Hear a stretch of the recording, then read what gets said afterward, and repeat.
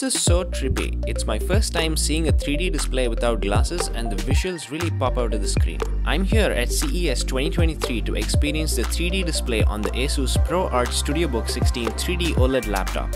They let me load one of my dinosaur 3D models on it and it feels like I can almost touch it. Since I don't have a 3D camera and you're watching this as a regular 2D video, there's no real way to show you how it feels, but here's a render that I did that kinda shows you what it feels like to see it for real. Asus Spatial Vision is the world's first glasses-free 3D OLED technology which uses two IR cameras to track the left and right eye to produce a 3D visual display. Apart from that, it also has a powerful CPU and GPU and some cool features that I've never seen before in a laptop. Tech like this is really going to change how digital artists like myself work in the future, and I'm very excited to see how we can use it for media creation and make some cool stuff.